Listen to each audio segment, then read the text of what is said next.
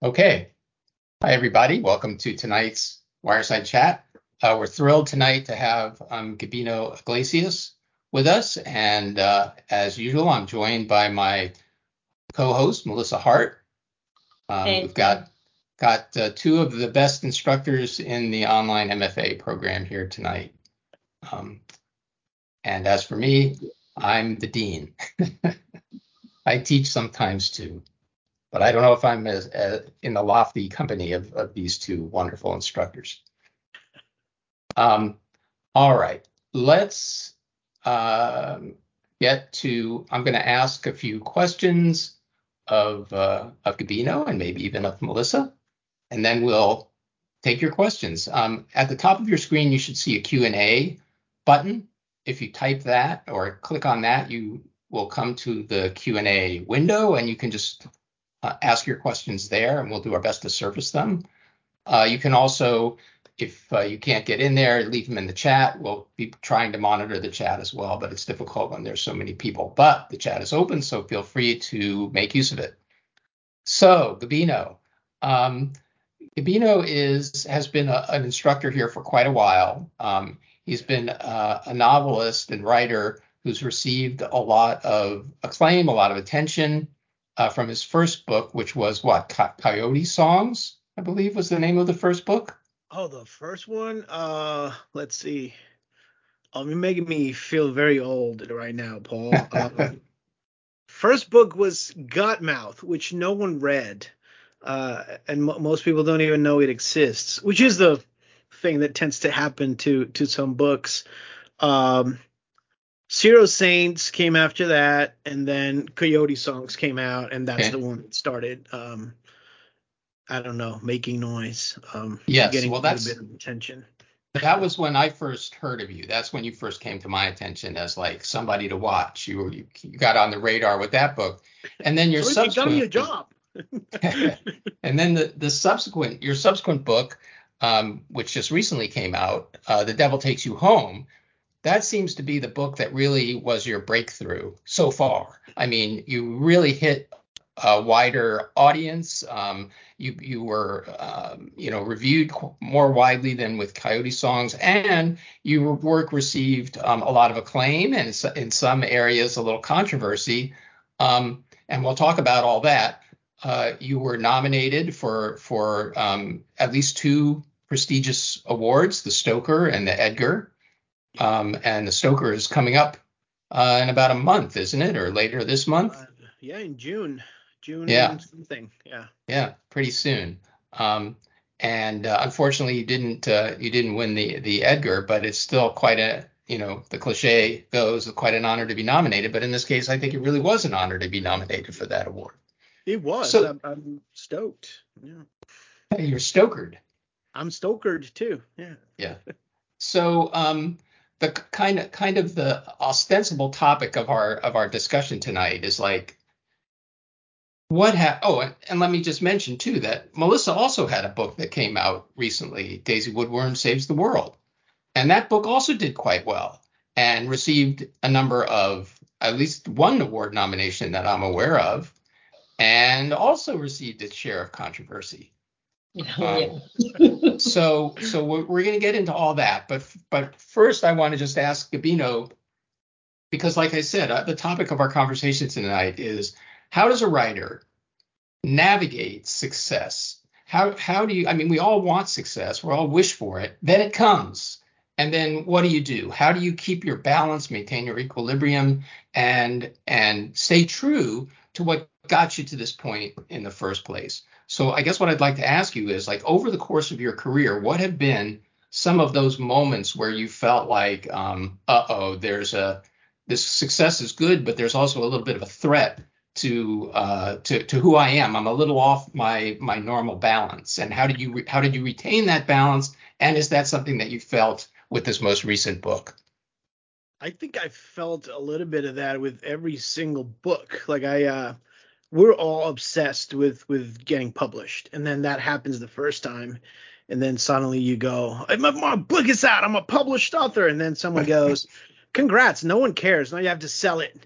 So you get you get a new job as a PR person, and you have to be your own marketing team. And welcome to the wonderful hell of social media. And no one's going to call you, so you have to go out and try to do events with libraries, and you have to set up your own readings. And every book except The Devil Takes You Home was with an indie press. So wherever I went, I had to carry my own books. Especially indie bookstores are not going to buy your book outright if they can't return it. So I would travel very light on the clothing, and my bags would be packed with my own books because you want to sell as many of them as possible. And then with each new book brings some kind of new challenge. My first book was entirely in English, and that was fantastic. But then when Zero Saints came out, I used a lot of Spanglish in that book for the first time, and people were angry. It's like, how dare you write, in Spanglish for an American audience? Write American, and you start getting angry emails, and you learn how to navigate that part. And then with this last one, it was like, all right, so I'm moving up a little bit. This is a different type of thing. I have more time as a writer. I have a marketing team for the first time in my life. I have galleys for the first time in my life. I'm doing an official book tour that I don't have to pay for the first time in my life. You don't have to pack all your books into your I don't have suitcase. to. No. It's like magic. I show up and the books are already there. Wow. Yeah, and then you get different challenges. I this time around it was a selection for the Book of the Month Club, which is an amazing opportunity, and it got me a lot of new readers. But here's the thing: let's say that you tend to keep your family gatherings to maybe say 10 people, and there's a plate, that you like to prepare for your family, and out of those 10 people, chances are there might be one or two who don't like this particular recipe of yours. So if you do a big event in your neighborhood, and instead of 10 people, you bring in 1,000 people to eat your food, then the number of people who don't enjoy that plate is going to increase as well. So Book of the Month Club got me some of my favorite hate mail, questioning if I had a mother or if I'd been raised by wolves, offering me counseling, if like, I'll help you pay for counseling. Obviously I need Jesus in my life, so a lot of people wrote to me saying that I needed Jesus. And so you move away from the marketing team, PR person, I have to carry my own books, and then you tackle the new thing, which is an unheard of amount of hate mail. But I think with each new book, the good usually outweighs the bad. So you learn to navigate that particular new slice of hell, and then you move forward and you focus on writing the next one, and Yeah. discovering what comes next. Well, I mean, surely you must have received a lot of fan mail as well, not just hate mail. Oh no, there's fan mail in there, but I think I don't know. There's this idea that maybe authors don't want to hear about your review if it's very positive. So there's always people who tag you, who reach out and say, I'm a Latinx writer, and I'm glad that there's representation, and thank you for doing the stuff that you do with the Spanish. But when people hate something, then they feel like they have to communicate it. They have to let you know, Right. which is Especially if yeah, they're doing it for your own good, right? Like you need to find Jesus, right? So that exactly. It's free. I'm helping you, which is why I always encourage writers who get a little depressed when that happens. Take your favorite 5 or 10 novels and go on Goodreads and read the 1-star reviews for your favorite books, and you will realize that people are very vocal about stuff that they hate. And in some yeah. instances, you will get a 1-star review, and then for your favorite novel, and then you'll go in very curious about what happened, and then you will find something like 1 star because Amazon said it would be here on Thursday and it got here on a Monday. Yeah. And you're like, what does that have to do with the Right. writing Take itself? take that, Uh, Fyodor but Dostoevsky. exactly. So it's yeah, one day at a time. So what I'm gathering from what you just said is that you are on an even keel. That regardless of everything that's the slings and arrows that are coming at you, you're maintaining your focus as you've always done and working on the next book. But what I'm wondering is there any moment where you have felt a little bit shaken in your confidence, let's put it that way, and not in your confidence in your ability to be a good writer, but rather in your confidence of knowing what kind of writer you are or what it is that you want to engage with. Maybe because of some of the criticism you've received, like, for example, having Spanglish in your books, but maybe also just because with the wider audience, you might feel pressure to, like, broaden your own, thematic, I don't know, canvas, right? Like, I need to be writing a bigger book now because I have a bigger audience. Has anything like that happened? Yeah, what's it? The Great American Novel. I need to write the Great American Novel. Mm-hmm. No, but I think that's just pure luck. I've been and I don't want to bring the conversation down, but I've been, for example, on suicide watch with friends of mine, where it's like you don't let go of your phone because someone's struggling, and you have to be there for them. But no one has been on suicide watch for me because I'm just wired differently. And I have a lot of friends who suffer from mental illness. It's something that they're born with. It's something they can't just get up in the morning and say, I'm going to be positive today. I'm going to have a positive outlook. It's they're hunted by those demons, and it's just something that they have to deal with. So I'm lucky that I don't suffer from that, and I'm also lucky that at some point, right around, I don't know, my junior year maybe in high school, probably the beginning of my senior year, someone told me I was never going to go to college. This is a person who worked at the school, and she had to help us, navigate what was going to happen after high school. She said I had no English skills, so if I was going to try to go to college, I should aim low and local. And at that point, I went, well, there's two things that I can do now. I can become depressed and not go to college. My mom didn't go to college. My dad didn't go to college. Or I can prove this person wrong. And I always opt for that. Yeah. And then in 2008, when I moved to the States and I started writing in English, it was, you have to change your name because you have too many vowels in your name. You're never going to make it as a writer. When I started writing in Spanish, you have to cut that out. Don't talk about politics. Don't do excessive violence. Stop making everybody brown and black and queer because that doesn't sell. Stop doing those things. And it was never about like, oh my God, what kind of writer am I? What am I going to do now? It was like, all right. So if I put like in The Devil Takes You Home, there's a trans character. If my trans character makes you angry, I'm not going to change that because it makes you angry. That's on you. So Yeah. what I am going to do is maybe if I go to your city, I'm going to read the scene with the trans character. If the if the Spanish makes you angry, I'm going to put a little bit more of that Spanish in the next book. So It's I'm just not, gonna it's, do things to spite people, and that yeah. keeps me happy. I feel Well, like if I'm pissing off the right people, I'm doing my job correctly.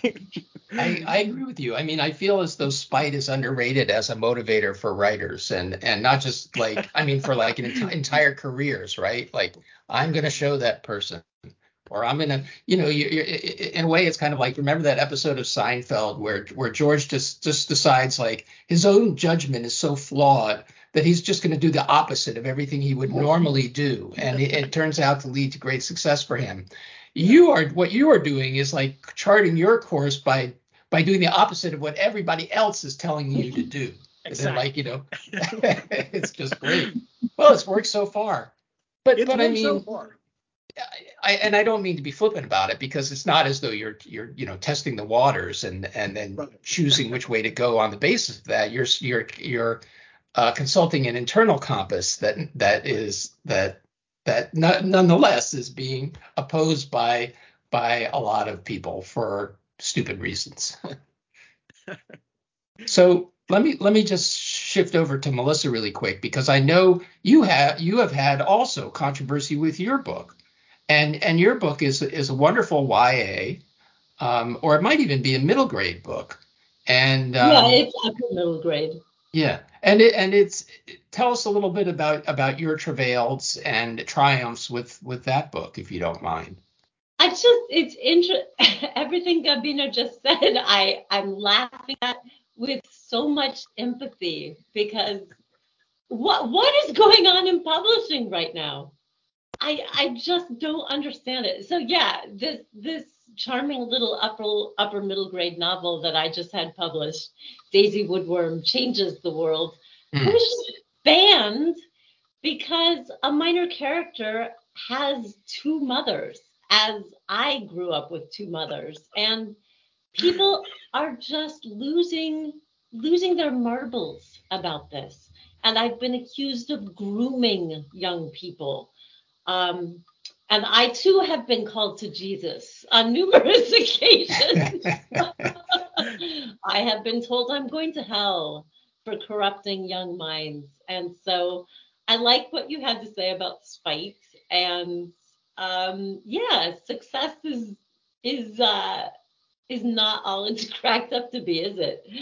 I agree that you just have to keep focused and write the next book, but also have a good time with your critics as you're talking Yeah. about. Yeah. Yeah, no, I hope they hate you for Yeah. what's the term they're using? You're pushing the LGBTQ agenda.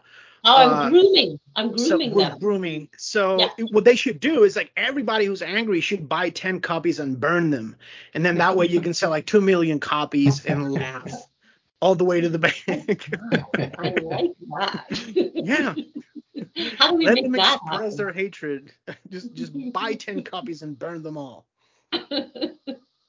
Well, what was it that Franklin Roosevelt said about his critics? I relish their hate, something like that. And I Yeah. feel like that's really the only healthy attitude for a writer, or else you're gonna I don't know, sink into depression, or you'll just be too paralyzed to continue writing. But where does that faith in your vision, in the rightness of what you're doing, where does that come from, do you think, in for each of you? Oh, go ahead, Gabino. Oh, awesome. That's a great question. I think at some point we all sit there and we write our first novel, or we start tackling short stories, and we talk about a lot of talk about this a lot in some of our classes, which is finding your voice. And I think a lot of times we might get distracted by what sells, what do I enjoy, and early on I think we all have those stories where we're either trying out, this is what I think might be successful for me, or you reread an old story and you're like, wow, I was reading a lot of which I see in my students from time to time. I was reading a lot of Hemingway back then, and this is like really, it's like dollar store Hemingway what I produced. But then you keep going, and then you realize that those stories aren't yours, that you were just like sort of mimicking your early writing heroes, and at some point you find that first story that really sinks to your heart, and you find a way to tell it in a way that you love it, and you forget about everybody else, you forget about everything that you've ever read, and you read that story out loud, and you think about these characters that you created in your head, and you spent so much time with them, and then suddenly you put all that effort at the beginning and it led to nothing, and suddenly you found your voice. When you find that, where it doesn't have to appeal to anybody else, it doesn't have to fall. I was criticized early on because I was in love with horror, but I was also in love with crime and thrillers and noir, and I wasn't supposed to mix them because those are separate genres. I'm still mixing them to this day. I created my own genre so I could tell people I'm not doing any of that. I'm doing my own thing.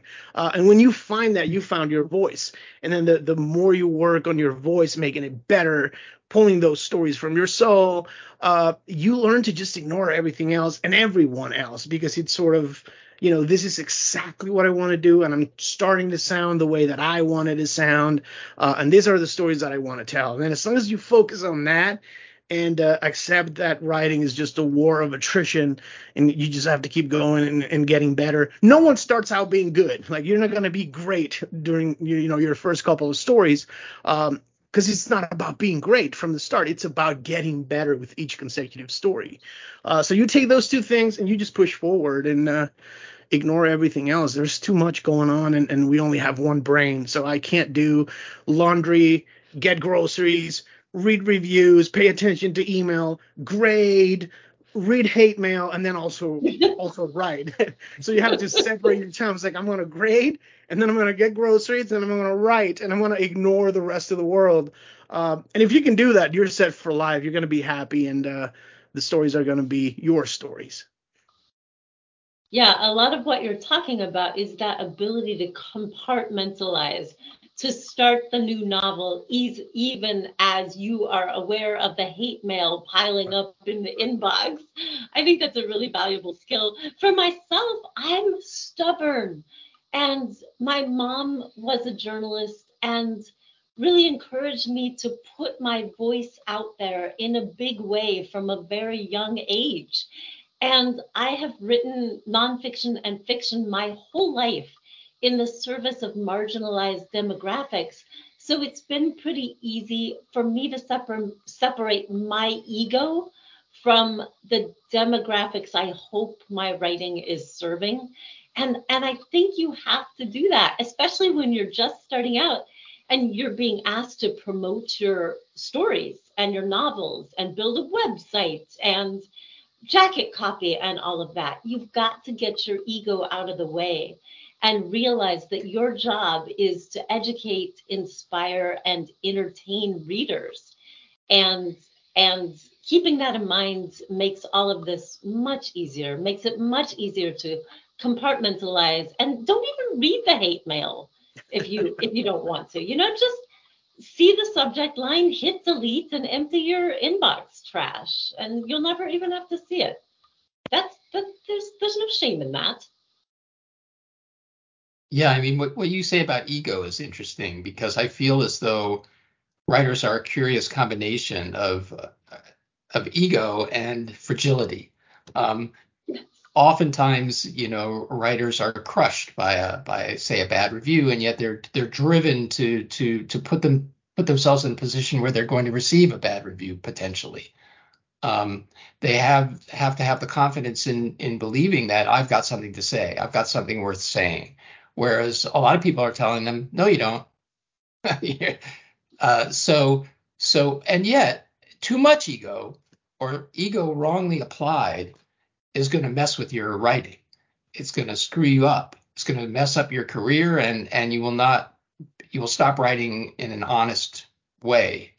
I mean, that's one of those terms that's hard to define. What does that mean, right? Honestly. But I think, kind of to follow along what Gabino was saying earlier, I mean, I think it kind of means, if you're writing honestly, you're writing in service to your voice. And it's difficult to, students often ask, like, well, what is that? What is voice? How do I find my voice? And it's very difficult to explain to them what voice is exactly, because it's different for everybody, but you know it when you hear it, right? Like, I think I would bet that the three of us have an experience, and maybe even remember precisely, like, where were you when you first felt, this is my voice? I know it. I hear it. That's me. It's not just me. It's the writer I want to become. Yeah. Is beginning to speak to me now. Yeah. When was that? For me, it was with my second book. So, oh gosh, maybe 18 years ago. And right away I knew, oh yeah, this is the voice I want to embrace. Yeah. I could feel echoes of my vaudevillian comic great grandparents in this voice. Awesome. And with a bit of the Muppet Show for good measure. But also them because I have an undergrad focus on poetry.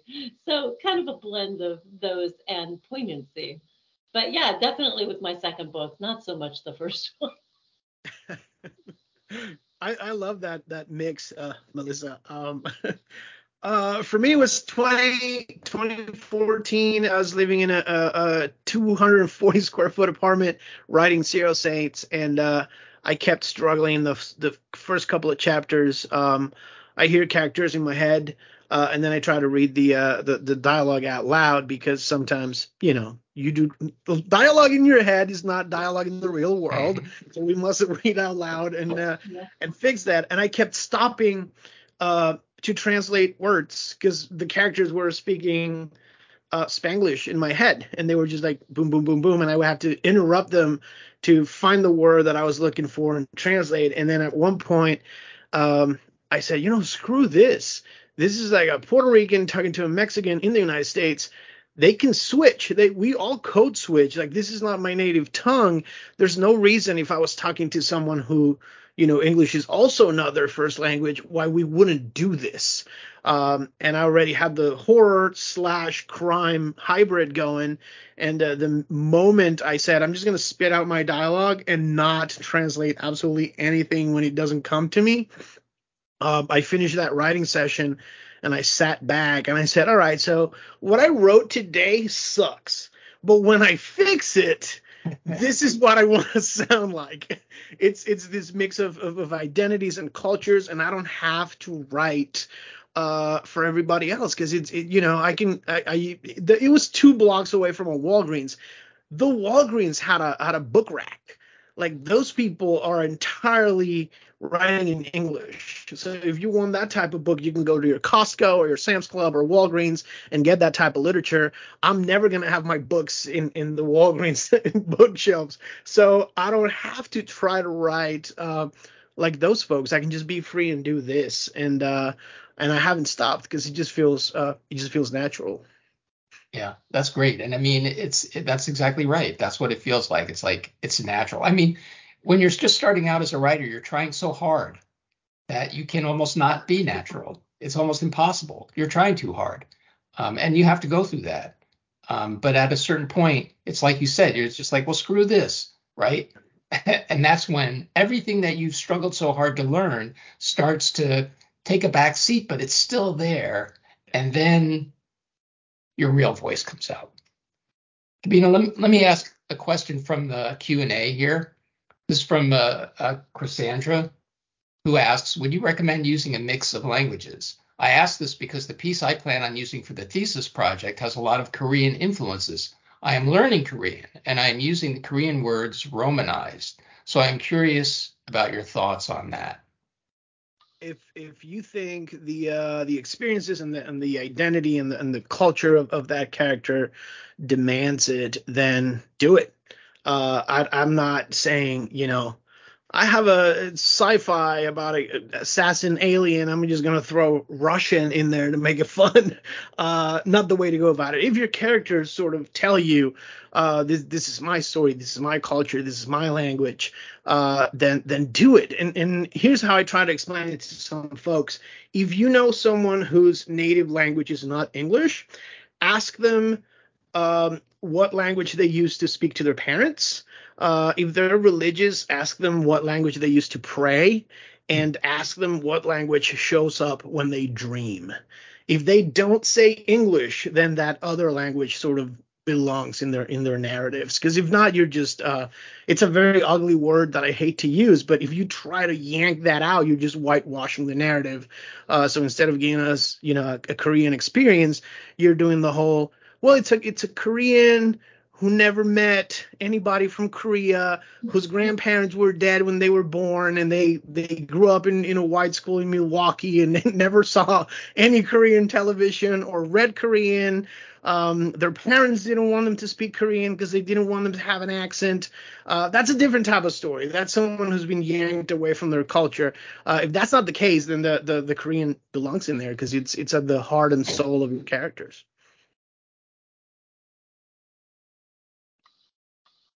Paul, do you want me to ask that other one?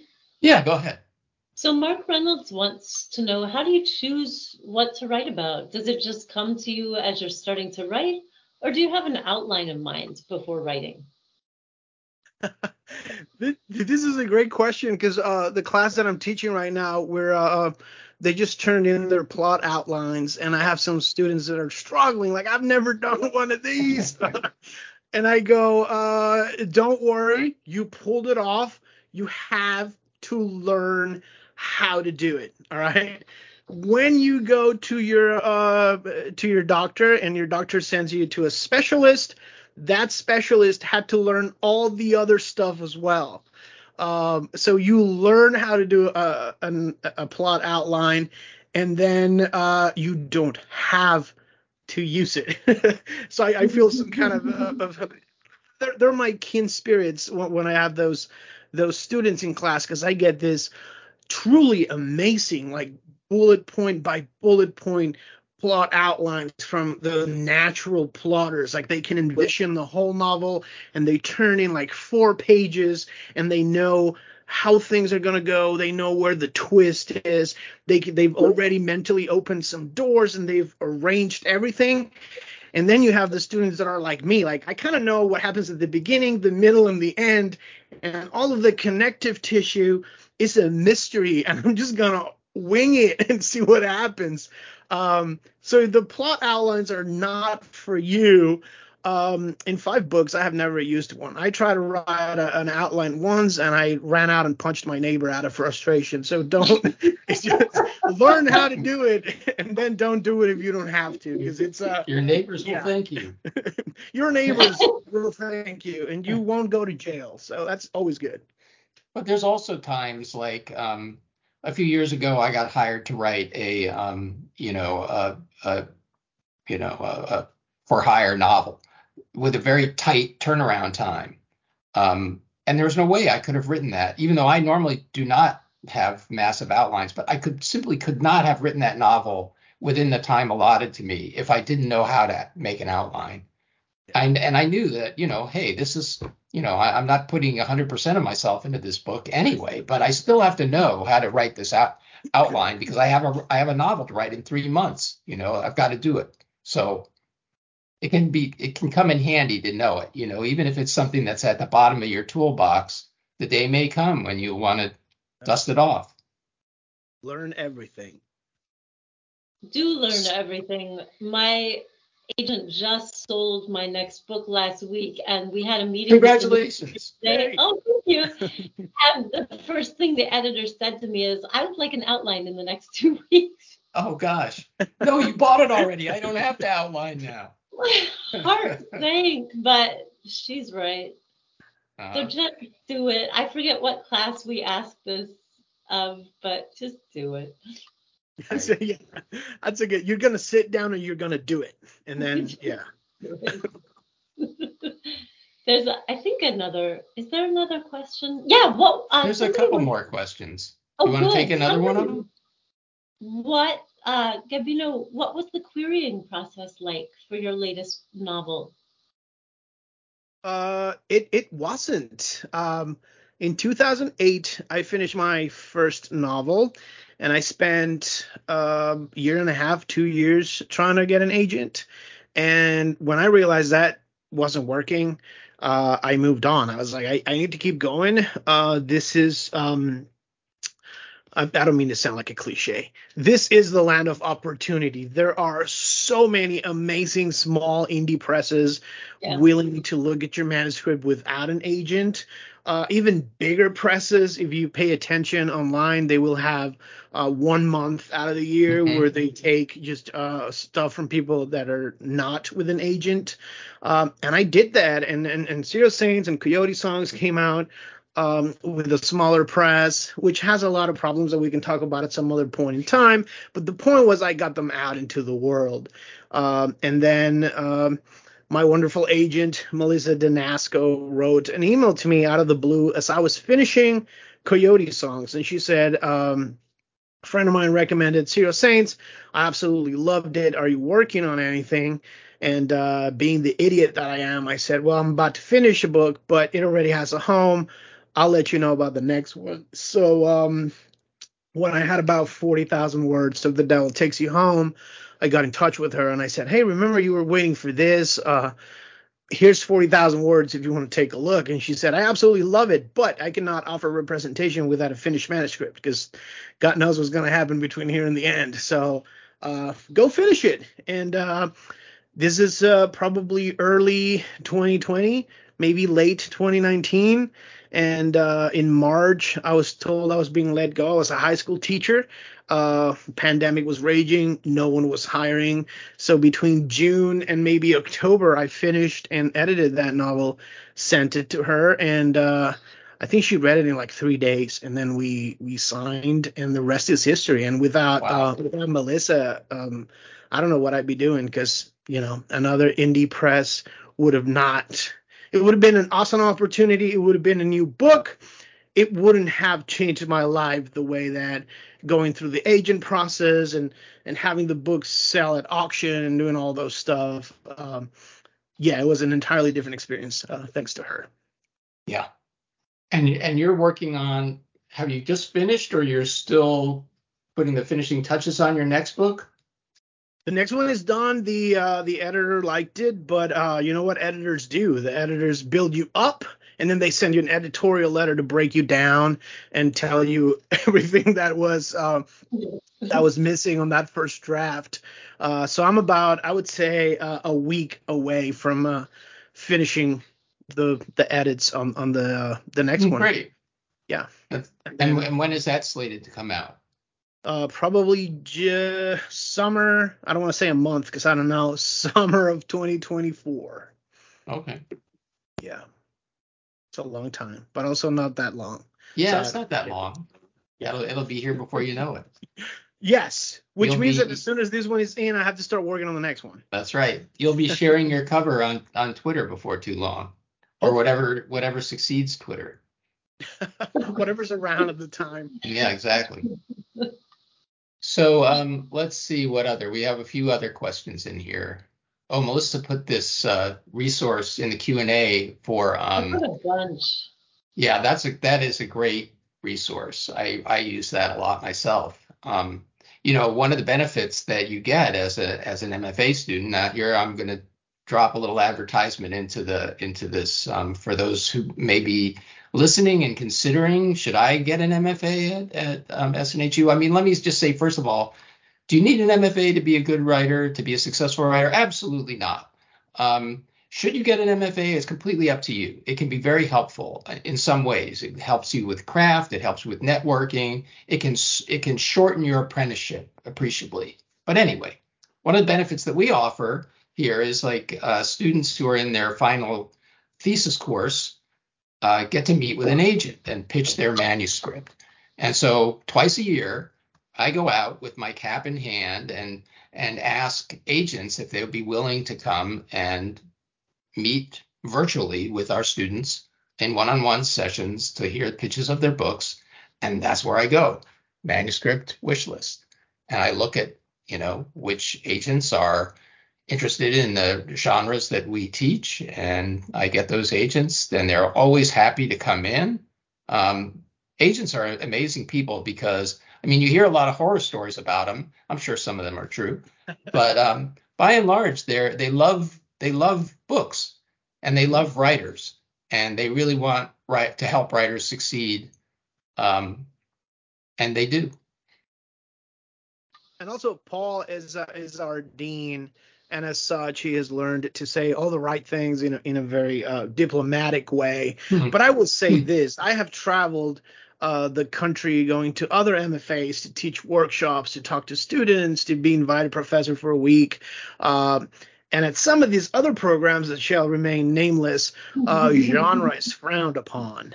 Yes. So if you do want to get an MFA and you write romance, YA, horror, sci-fi, fantasy, then come to SNHU because you're my kind of freak, and we are more than happy to talk about the stuff that people really want to write. We're not going to be frowning upon anything that you write, and I do say that with an open heart because I've been here for I'm young, Paul. Don't make me feel old again. I've been here for a couple of years, Yeah. and I've worked with a lot of writers writing romance and sci-fi and horror and really creative narratives. And we celebrate genre at Yeah. No, SNHT.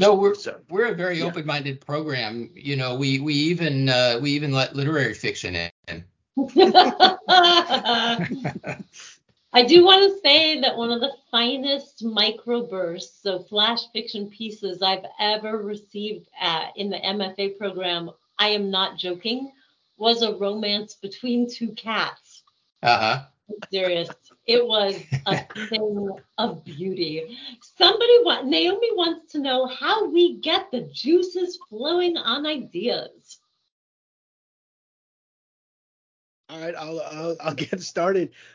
There's life. I know it sounds like a cliche answer. If I'm reading something on the news and it makes me angry, I try to channel that anger. So I can't punch Ted Cruz in the face. I can't, cancel the Supreme Court. So I have all this anger that I need to get out somehow. And I've always wanted to entertain. When I was in school, I wrote a story that got me in trouble, and people had really visceral reactions to it. And I realized the power of words when I was in that trouble. Um, so the juices are always ready to go. The trick is to find time and to allow them to get running. So when I do finally have time, the real difficult thing is realizing I have 10 ideas, but I need to be honest with myself and realize that maybe 5 or 6 of them are not that good. And then maybe one or two, I actually read something a couple years ago that kept turning in my head, and that story's not mine. So I need to find out who it belongs to so I never touch it. And then you're left with like 2 or 3. And out of those 2 or 3, maybe one of those or two of those are short stories and not novels. Uh, so you have to do a lot of soul searching and pick the ideas that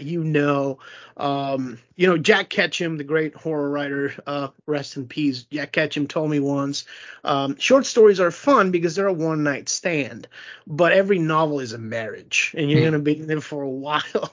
So when I finally decide, this is the one that I'm gonna run with, I know I'm stuck with it. So do that inner sort of exercise, and the music helps, walking helps, reading helps. Like if you're not reading, you shouldn't be writing. Like read as much as possible. Read all day, every day. The back of your cereal box, your shampoo bottle, the internet, books, novels, poetry. If you write romance, go read hardcore horror. If you read horror, go read fantasy. Read across the board, and that will get you in the mood to write. And once you can hit that mood, then try to find the time, which is the hardest thing. I Yeah. second the exercise suggestion. Long distance running and long distance biking and hiking for me. Quickest way to think of a new story or figure out a plot twist or deepen a character. Yeah, get away from the laptop. Yeah. I'm also a runner, Melissa, and I know it. I find like definitely a lot of plot problems, a lot of not even problems, but just twists and reveals, character backstory. A lot of things become clear in the middle of a run. Yeah, So I consider running to be part of writing for I me. do too. And I think every writer probably has some occupation that for normal people is like a hobby or exercise or something. But for writers, it's like, no, it's just another part of writing. I It's mean, all writing. yeah, it's all writing. It's all writing all the time. Yeah. I remember when I was younger, I used to hear about like people who were like I don't know, like a chess champion or something who was like studying, 30 hours every day to like, bone up on their chess game to be world champion. And I was always think, well, where did they find the time to write? It just didn't occur to me that there were people out there that were not interested in writing. And I guess now I know that there are. I still don't understand them, but there are. Is it okay if we ask a few more questions from? Let's do it. Okay. So, is there any, Gabino, do you have any advice for a first-time horror genre writer? And I don't quite understand the rest of this, but quote, within the poetry side, unquote. Amanda, Oh, I so I guess guess horror poetry. you run a horror poetry. I love horror poetry. There's a Oh, reason why okay. they give Stokers to poetry every single year. We have Stephanie Witovich. I was going to The just most, say yeah, Stephanie's an she's an instructor here. amazing horror poet. Um, Horror is life. Horror is absolutely everywhere. It's in romance when it doesn't work out. It's in crime because people get hurt and people get killed and do awful things. It's absolutely everywhere. So read a lot of horror poetry. The second thing is anything that you think should be in your poems, it belongs. Because I see a lot of people trying to attempt to write some sort of horror, and the first thing that they start thinking about is like, I need to write the stuff that scares people.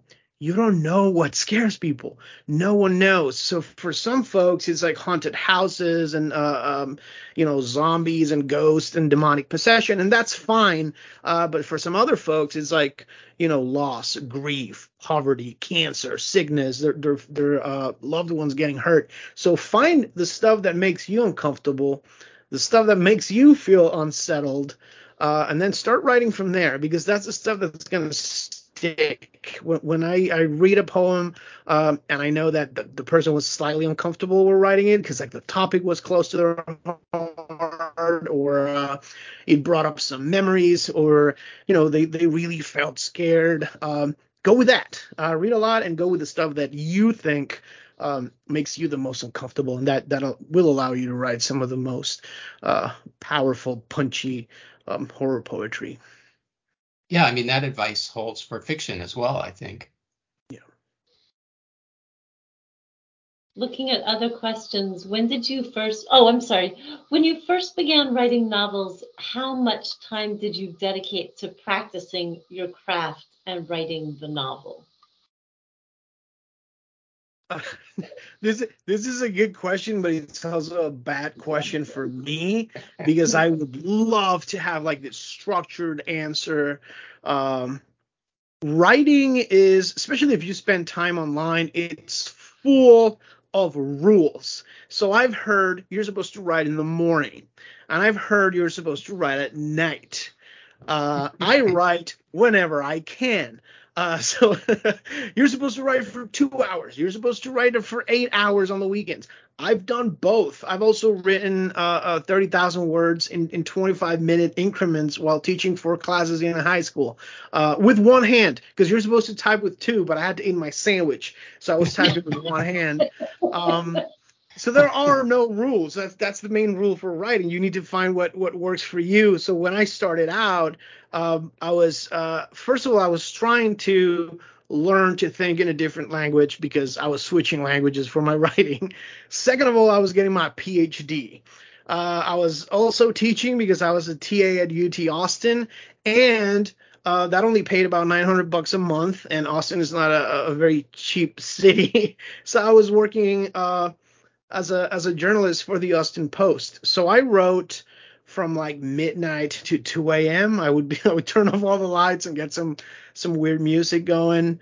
Then I started for a period for like about a year. I only wrote. I was broke. I couldn't afford the internet, so I went to the library. So when I was at the library, I could do research and other stuff. So I worked for like an hour on my university stuff, and then always wrote at the library.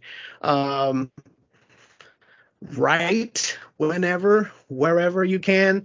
Learn how to use the notes on your phone. Learn how to dictate stuff into your own email. Yeah. I really wish I had a super well organized answer, but the answer is find whatever works for you. When I was starting out, I wrote for the first year and a half, probably between midnight and 2 a.m. almost every single day. From there, it was like in the afternoons at the library. Then I started getting jobs. So it was like either during lunch or try to write a bunch during the weekends. Uh, Now I love writing at hotels because I spend a lot of time on the road. But yeah, I spent any amount of free time that I had at night writing. If you have a job, a family, a significant other, some pets, and you're getting a degree, my guess would be night times are the only times that you do have. So I'm sorry, no one likes to talk about it, but writing is about sacrifices. So goodbye Hulu, Netflix, Prime, and naps, and get to writing. Yeah. Do you have time for maybe one more question? Let's do it. I think we have time. I like this one a lot. So Janelle says, I'm just starting to get questions from people about my self-published book, and it's exciting, but I find myself getting really nervous about saying something wrong/stupid. How do you stay confident when talking about and publishing your writing? That's it. That's a great question. I'm a mediocre musician, and I've read a lot of writing by musicians, like famous, jazz musicians and flamenco musicians. Sometimes you messed up as a musician, but the people listening to you don't know. Uh, so focus on that. Like maybe you sound stupid to yourself, but if you keep going, you can fix it.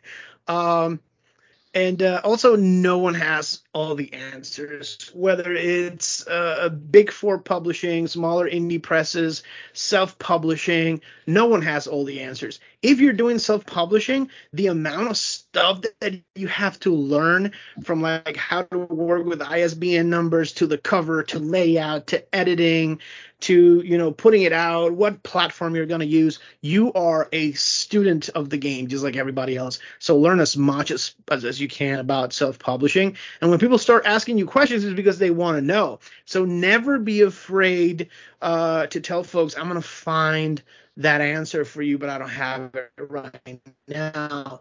I was really scared when I started teaching here because my knowledge of romance as a genre was, it needs to have a happy ending, and it kind of boiled down to that. So I was always scared that I was going to get romance students in my class who were going to know so much more than me.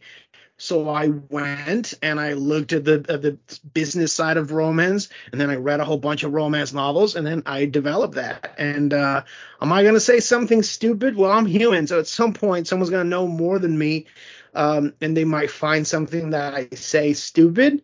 But you just keep going, and then tomorrow you might sound a little bit smarter. So don't focus too much on that, because if we were all too afraid of saying something stupid, we would never open our mouths. So good luck to you with the self-publishing, and just keep at it, share your knowledge, and you'll be fine. I'm going to ask one more question here. This is a pretty good one, I think, from Joshua Franklin. I'm reading The Devil Takes Me Home right now and loving it.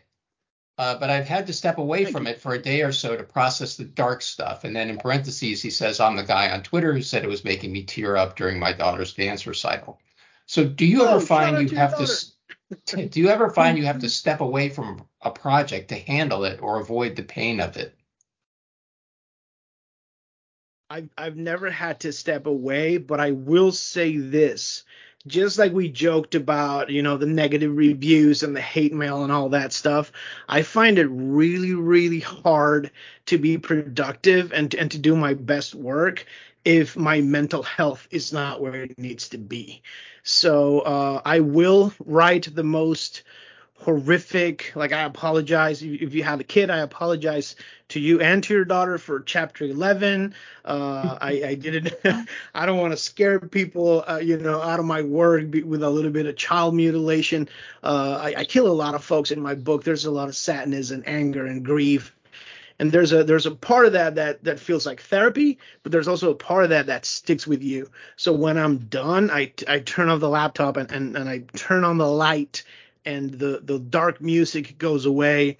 I've learned through the years that some of that darkness sticks with you. So you might be a little angry. You might be a little angry. You reply, like you snap at people because you're still in that frame of mind. So get a good cup of coffee, watch your favorite show, play with your daughter, go for a walk. I walk the dog like 3 times a day, listen to the birds, hang out with your friends, go listen to a kid's laughter. Do something that helps you get back in the right frame of mind, because there's some stuff that we're basically mining our own souls for some of the darkest tidbits to share with the world. And at some point we go like, yeah, this hurts a lot, so I'm going to stay in this pocket here where it really hurts and write about this stuff and hurt other people. And then someone tells you, like I cried reading this book, and then you go like, yes, mission accomplished. Also, I'm sorry, that wasn't like the main goal. So it's like this very delicate balance where you need to like do the most horrible stuff possible on the paper for all the right reasons, and also protect your mental health, because that's where you do your best work. That's when you can help others. That's why you can be a very good, positive, encouraging member of the literary scene, and you can just be a good person to everybody around you while also writing chapter 11. So yeah, it's a delicate balance. I mean, that's so good kind of luck to you amazing. and to your daughter. That's one of the amazing things really about the horror community, is like how supportive that community is, and how everybody in that community will go to bat for each other. And just it's kind of it's surprising in a way, because you would think just from the stereotype of a horror writer that they would just be a bunch of like, misanthropic iconoclasts or something, but they're really not. And I think that just speaks to the sense that, I don't know, horror is a very misunderstood genre.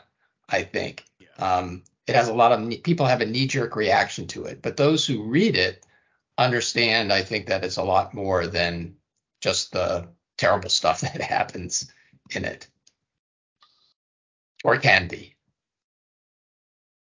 Well, on that note, folks, I think we'll wrap it up for tonight. This has been an incredible evening. I want to thank Gabino and thank Melissa for joining us tonight. And Gabino, best of luck with the next one. Best of luck at the Edgars, or rather the Stokers. And Melissa, good luck on your new one. Thank you. Likewise, and to you too, Melissa. And thanks so much to all of our listeners. Yep, thank you for coming. Y'all have a good one.